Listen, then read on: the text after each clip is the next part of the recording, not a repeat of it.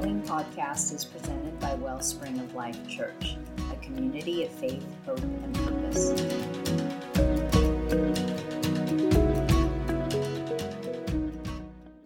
Good morning, everyone. Because we've been given a mandate to love, respect, and honor Christ, as we have been finding and learning and excited about in our study through Ephesians. Because of that mandate, we are to love, respect, and honor one another. And now Paul is going to take us even deeper by admonishing us to have an attitude of what we're going to refer to as mutual submission. One of our most favoriteest words, right, everybody?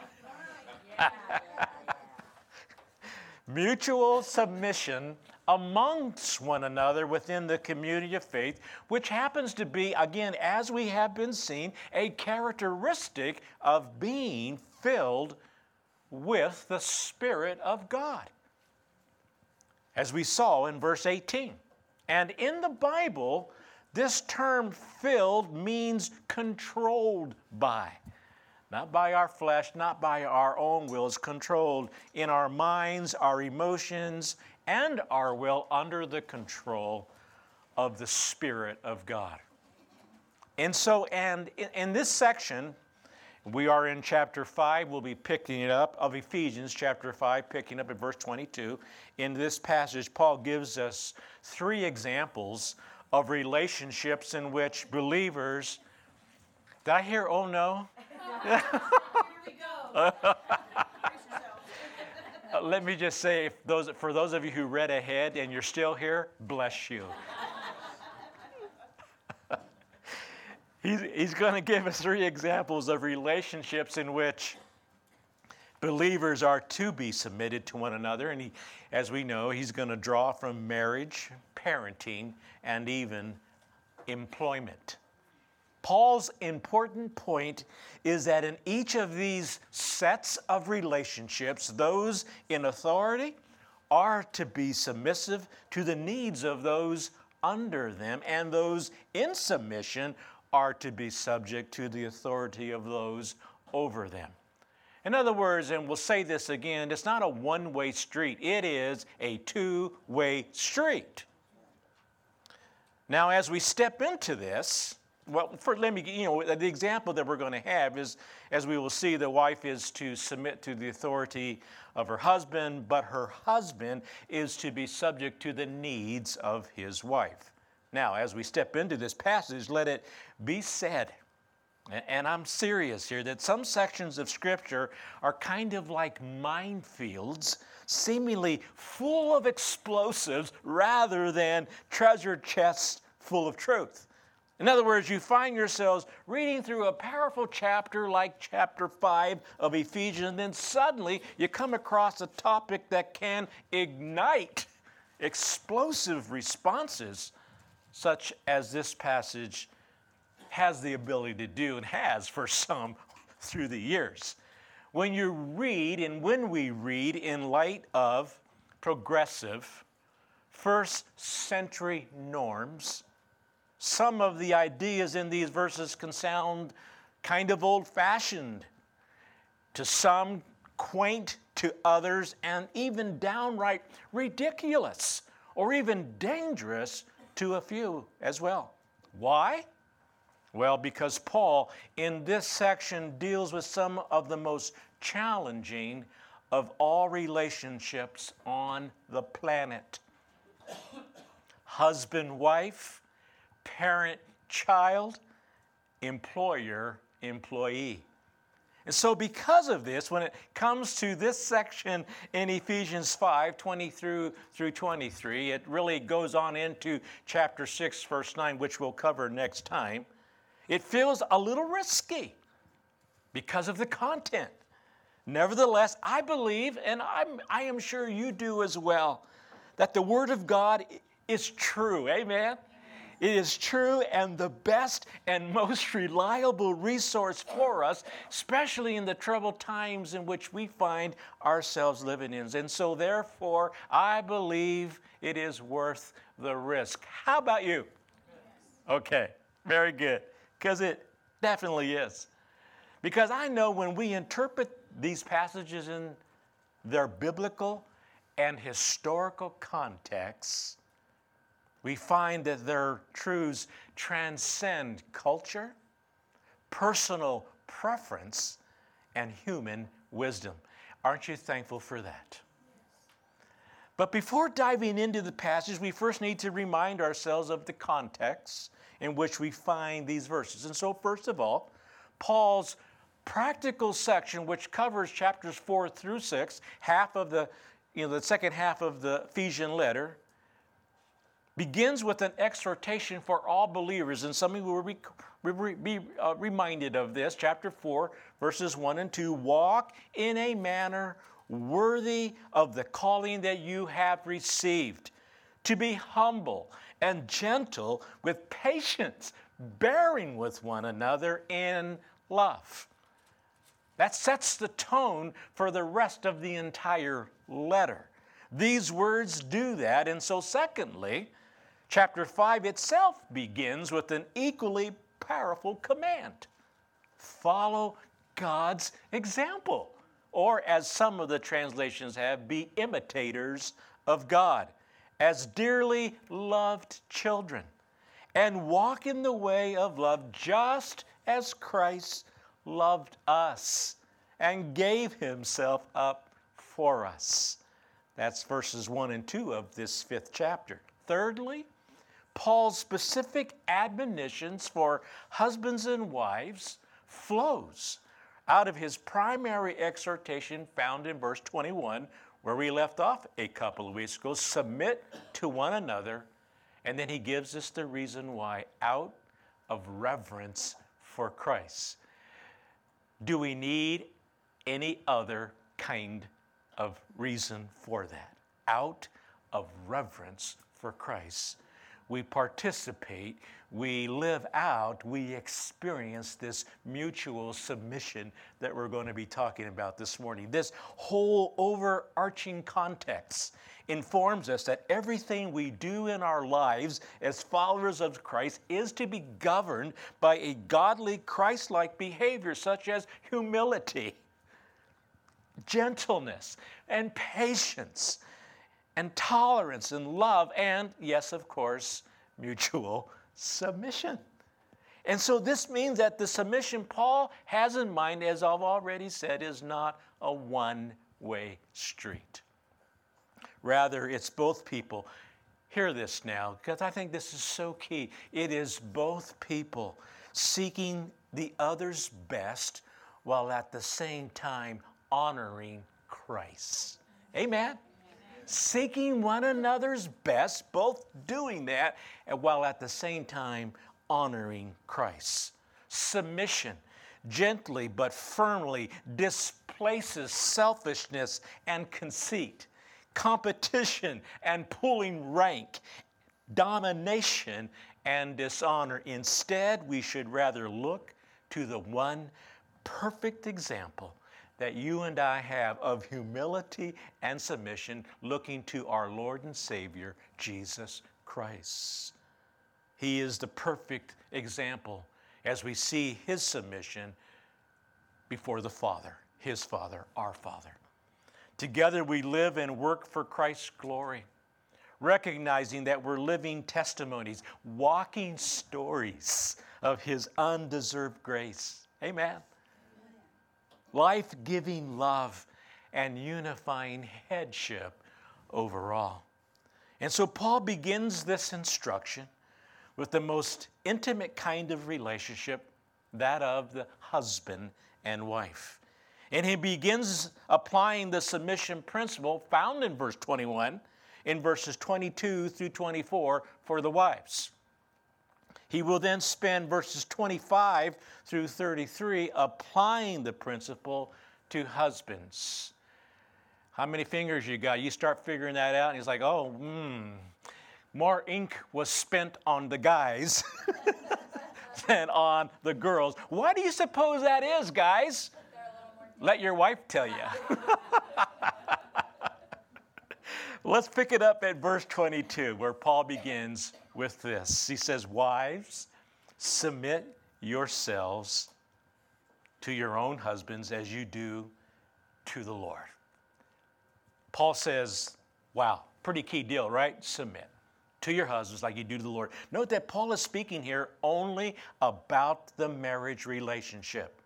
It's important, wives and husbands. It's not about the general relationship between men and women.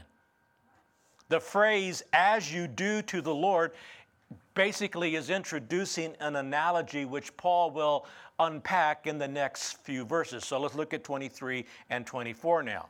"For the husband is the head of the wife, as Christ is the head of the church, his body, of which he is the Savior.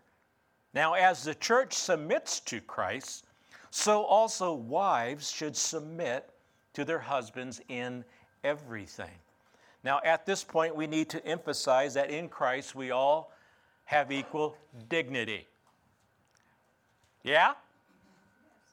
Every single one of us have equal dignity in Christ. So Paul's statement has nothing to do, not one bit, of talking about some kind of inferiority. Not at all. Headship, church, is not dictatorship. Remember, it's each for the other, both for the Lord. In Galatians chapter 3, verse 28, Paul says there in that letter, "There is neither Jew nor Gentile, slave nor free, there is neither male nor female, for you are all one in Christ Jesus." Such a statement, please understand, such a statement being made at this point in time by the Apostle Paul was so profoundly countercultural, a countercultural claim of his day. It wasn't happening like that. That had been like, what? Wait, what? It was a time when many Jews felt superior to Gentiles, while Gentiles frequently disrespected Jews. Slave traders considered their slaves to be pieces of property like cattle whose value was directly linked to their strengths, skills, or abilities. And men of that time often believed that women, who were typically not as physically strong as them, were therefore essentially inferior. But Paul comes onto the scene and says, not so, not even close. All are equal in the eyes of God. The Lord has designed husbands to provide leadership in the home and wives to support their husbands. He has chosen to order life this way. This is God's setup. Amen? And if it's His setup, and He being wiser and smarter and sharper and all-knowing than us, unless anybody here thinks they've got a better idea, anybody? Then we therefore need to trust Him with His plan and the way He has established this whole thing. Amen? We need to trust God that He knows what He's doing. We need to trust Him that He knows what is best.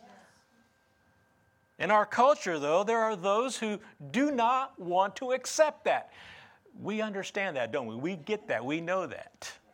There are a couple of reasons for it. First, people often misunderstand that Paul's exhortation for women, they miss this, that it's balanced with an even stronger mandate for man, as we're going to see when we get to verse 25. Contrary to today's opinion, Paul is not a chauvinist. Far from it. Second, they also fail to realize another very important fact. Understood in its whole biblical context, Christian marriage is meant to be a partnership. An intimate relationship, a deep and mutually gratifying friendship, not a dictatorship. And by appealing to the relationship between Christ and his church as a model for marriage is what he's doing here. Paul taps into a beautiful picture of the close, personal, and loving relationship between Savior and his people. And whatever your thoughts are of what that relationship is like and looks like and is to look like is exactly what Paul is calling us as married couples to live out and to display and be a reflection of in our world. Yes, Christ is our head, but Romans 8:17 informs us that we are also fellow heirs with him, right? Yes, he is our master. He is also our friend, close friend. Christ, our provider, protector, head, master, and Savior, is obviously our supreme example. And so if a husband is loving his wife, sacrifices himself for her sake as Christ did for his church, then his wife will joyfully love him, sacrifice herself for him in return, as the church is to do for Christ. Now, the two words at the end of verse 24, in everything, probably requires some explanation.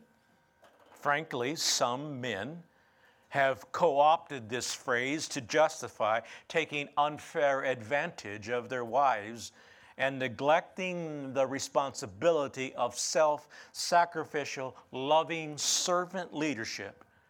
Commentator John Stott sets us straight on this account. He says, we have to be very careful not to overstate this biblical teaching on authority. It does not mean that the authority of husbands is unlimited or that wives are required to give unconditional obedience. No, the submission required is to God's authority delegated to human beings. And so, therefore, if a husband should happen to misuse his God-given authority, so for example, by commanding what God forbids or forbidding what God has commanded, then the wife no longer is required or needs to submit to the wrong that she's being asked to do. Now that we've looked at Paul's words to wives, husbands, are you ready? Let's see what he has to say to us, who also, likewise, have a high and responsible calling to the Lord Jesus Christ. Verse 25, first part of verse 25, husbands, love your wives. Again, God's instructions are so clear. Inspired by God's Spirit, Paul simply says, husbands, love your wives. And everyone all the husbands in the room are saying, well, yeah, got that one. I love her. But it isn't where it ends, is it? And this is where it gets tough. Look at the rest of the verse. Just as Christ loved the church and gave himself up for her. After instructing wives to submit to their husbands, he instructs husbands to love their wives so completely and so righteously that the wife need never fear or suffer from her life of submission. Mr. Husband, how should you love your wife?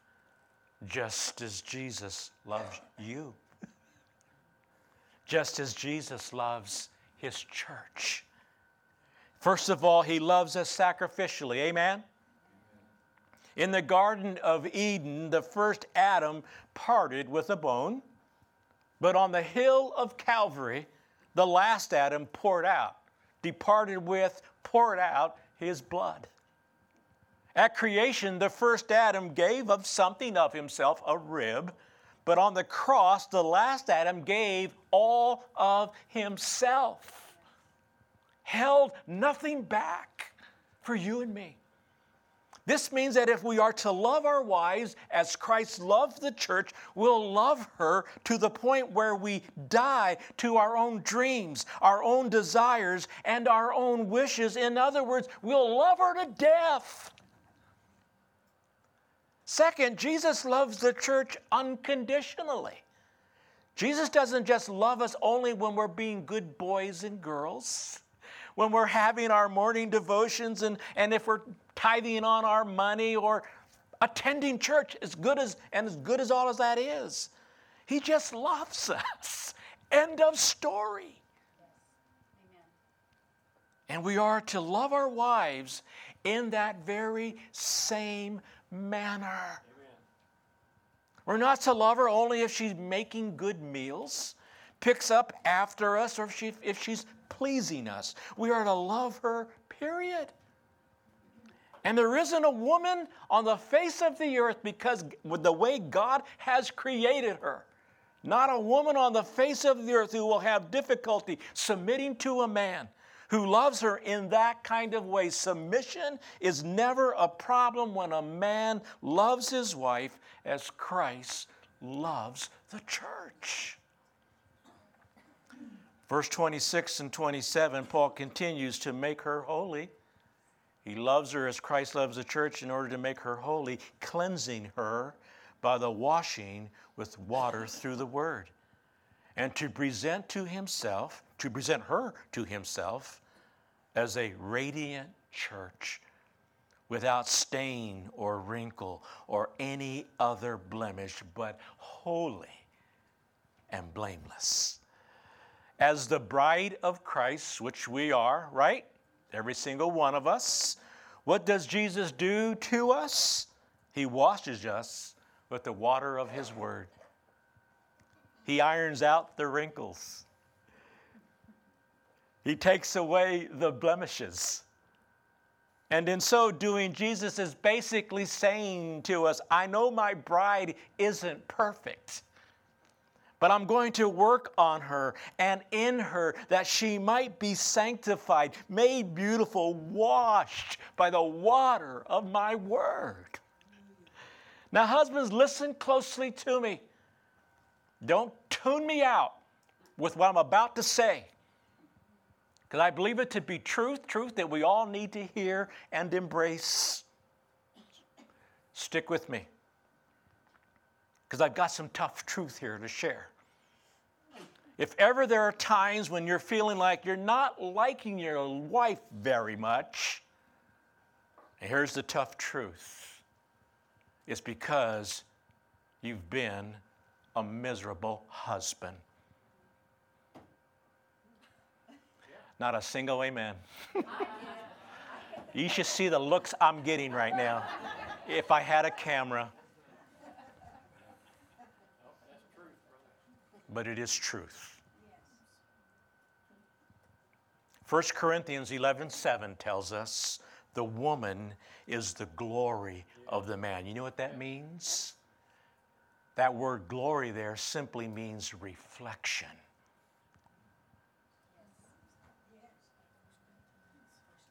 Reflection. If we look at our wives and don't like what we see, it's because we're seeing a reflection of our own shortcomings and failures.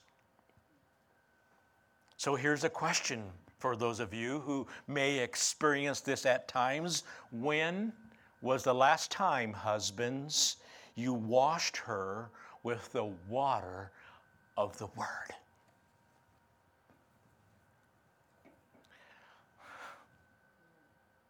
The first miracle Jesus ever did was at a marriage ceremony, right? The wine having run out, Jesus called the servants together and said, take those stone pots, fill them to the brim with water, then serve the water to the guests. You know the story. Sure enough, as the servants began to pour the water was changed to wine of the highest quality. John chapter 2, verse 10. So too, husband. I speak to myself. Just as Jesus came as the servant of all, you're to be a servant to your wife. If the wine of romance, the wine of happiness, the wine of joy has gone from your marriage, well then, first of all, husband, fill your own life with the water of the Word. Get back into God's Word. Reestablish a devotional time. Study the Scriptures. Join a men's group. Do whatever it takes to fill up your own life with the Word of God that washes. And once you're being filled, take what you're learning and serve your wife with that very same water that's worked on you, the water of the Word. Yes. Then watch it transform into the wine of joy in your marriage and in your relationship there. The result of this work of Christ for the church, listen, look at what he says here. The result is when this is taking place, when we're being washed in the water of his Word, as a church and in marriage, it becomes radiant. Without stain or wrinkle, holy and blameless. If a husband loves his wife as Christ loved the church, his love and care will have sanctifying influence on the wife, who will experience personal benefit as a result. The wife, like the church, like us husbands, never will be perfect this side of heaven, but she becomes more than she would if the husband does not love her as Christ loved his church. Amen?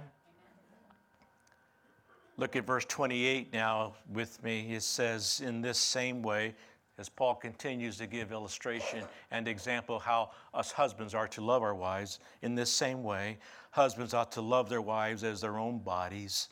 He who loves his wife loves himself. After all, no one ever hated their own body, but they feed and care for their body, just as Christ does the church. For we are members of his body. Paul returns to his original analogy of Christ and the church, pointing out an even deeper and more profound reality and purpose for the marriage relationship. He repeats the fact that husbands are to love their wives as their own bodies. And even though the husband lives in an imperfect body, he loves it, he nourishes it, takes care of it. So he is to do the very same for his wife. The analogy, again, is very closely related to washing her with the pure water of the Word. We feed ourselves. We are to be a part and be experiencing and be showing this kind of love to our wives, and even practicing this feeding of the Word to our wives as well. Can we be honest for a second? There are too many marriages within the church today, not just this one, generally speaking, where that has been reversed. And I want to speak to you husbands, that cannot be. God did not call your wife to be the leader spiritually of the home. He called you. So step up. Step up. This is why Paul in the next verse refers back to Genesis 2:24, which speaks of the love and the unity and the permanence of marriage. Look at what he says in verse 31. For this reason, a man will leave his father and mother and be united to his wife, and the two will become one flesh. This is a profound mystery, but I am talking about Christ and the church. However, each one of you also must love his wife as he loves himself, and the wife must respect her husband. Paul is establishing the fact that a husband and wife are to become one in the flesh, one unit, no longer separate, and closes by restating that the relationship between the wife and the husband is like the relationship that is to exist between Christ and his church. How easy it is, because life happens, right? We get caught up in doing life and life happens. How easy it is for us to miss what our true purpose is in any given week or day or moment. In Deuteronomy chapter 6, verses 4 and 5, we're told, it says, "Hear, O Israel," but in the New Testament Christian context, "Hear, O Christian. The Lord your God is one Lord, and you shall love the Lord your God with all of your heart and soul and might." What is the Lord asking for? Love is what he asked for. Love is what we have been created for. We are Eve. As the bride of Christ, we are Eve. Fallen, seduced, and flawed. But Jesus loves us. Are you thankful? In our flawedness, if there's such a word, he loves us. And even as Adam, knowingly with his eyes wide open, ate of the forbidden fruit in order that he might be with Eve, so the last Adam, our Savior Jesus, knowingly took upon himself the sin of the world, our sin, that he might spend eternity with us, we with him. And so the mystery of marriage is that Jesus wants to be one with you. The marriage of Christ and his bride, husbands and wives, he wants us to be one. He wants to communicate with you. He wants us communicating with one another. He wants to walk through the storms with you. He wants us doing life together, even keeled. He loves you and wants you to love him. How? Marriage will teach you. It is a great instructor. Marriage will teach you. For it's an illustration of what you should be doing with the Lord and for the Lord. Don't get sidetracked, folks. Don't fall for the world's way of doing things. Obviously, it doesn't take rocket science to look around and see they don't have any clue of what to do. Our God has given us everything we need. Let's not get sidetracked. Let's not do it the way the world is doing it. You are the Lord's very beloved. And that's the mystery of marriage. After celebrating her 75th wedding anniversary, an elderly lady was asked the secret of her marriage. And so she said, "On my wedding day, I intended to write a list of 10 things for which I would forgive my husband.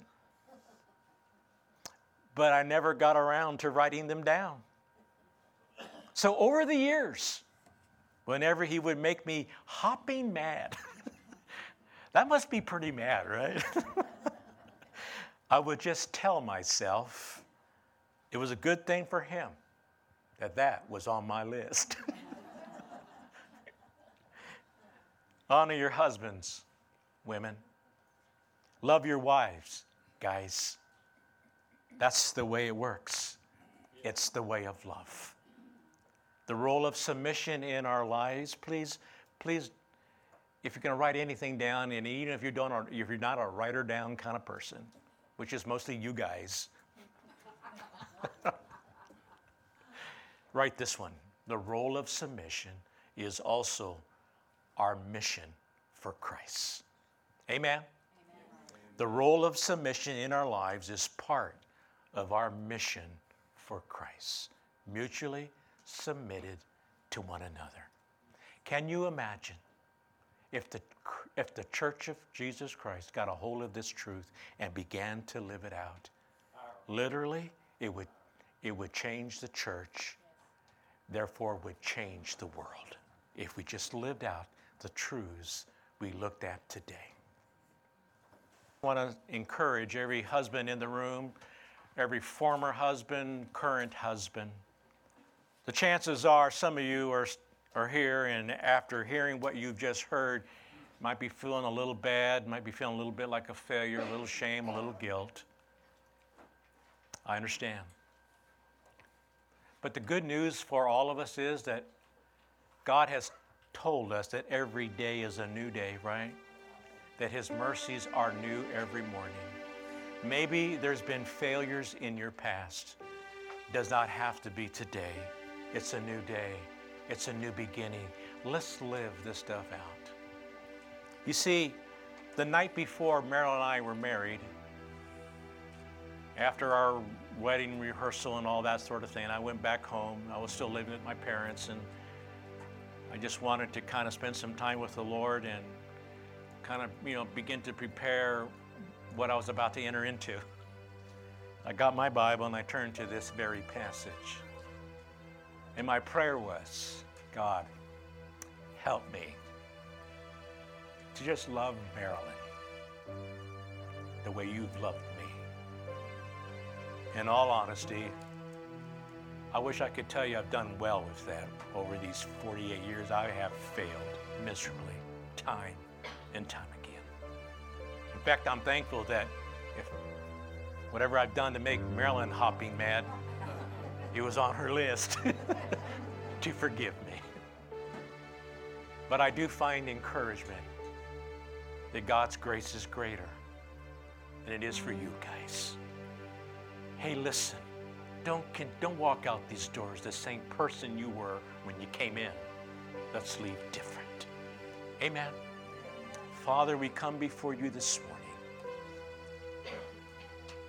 And you've spoken a tough word to most of us. And that's okay. Because often we need to hear the tough words. Words of love, words of compassion, words of concern, words of care. May we receive them in that way. And God, may we take this to heart, and may we truly see, may you help us see, God. Give us this glowing picture of not only your love for us and your church, but what could be in the church and in this world if we just truly lived out this mutual submission that Paul has presented us with. Loving each other, looking out for the best for one another as we seek to honor you, Lord, in all of this through our lives. It would change the world. Help us. Help us, oh God, to be men of God, women of God, living the way you have purposed us to live. We pray this in Christ's name. Amen.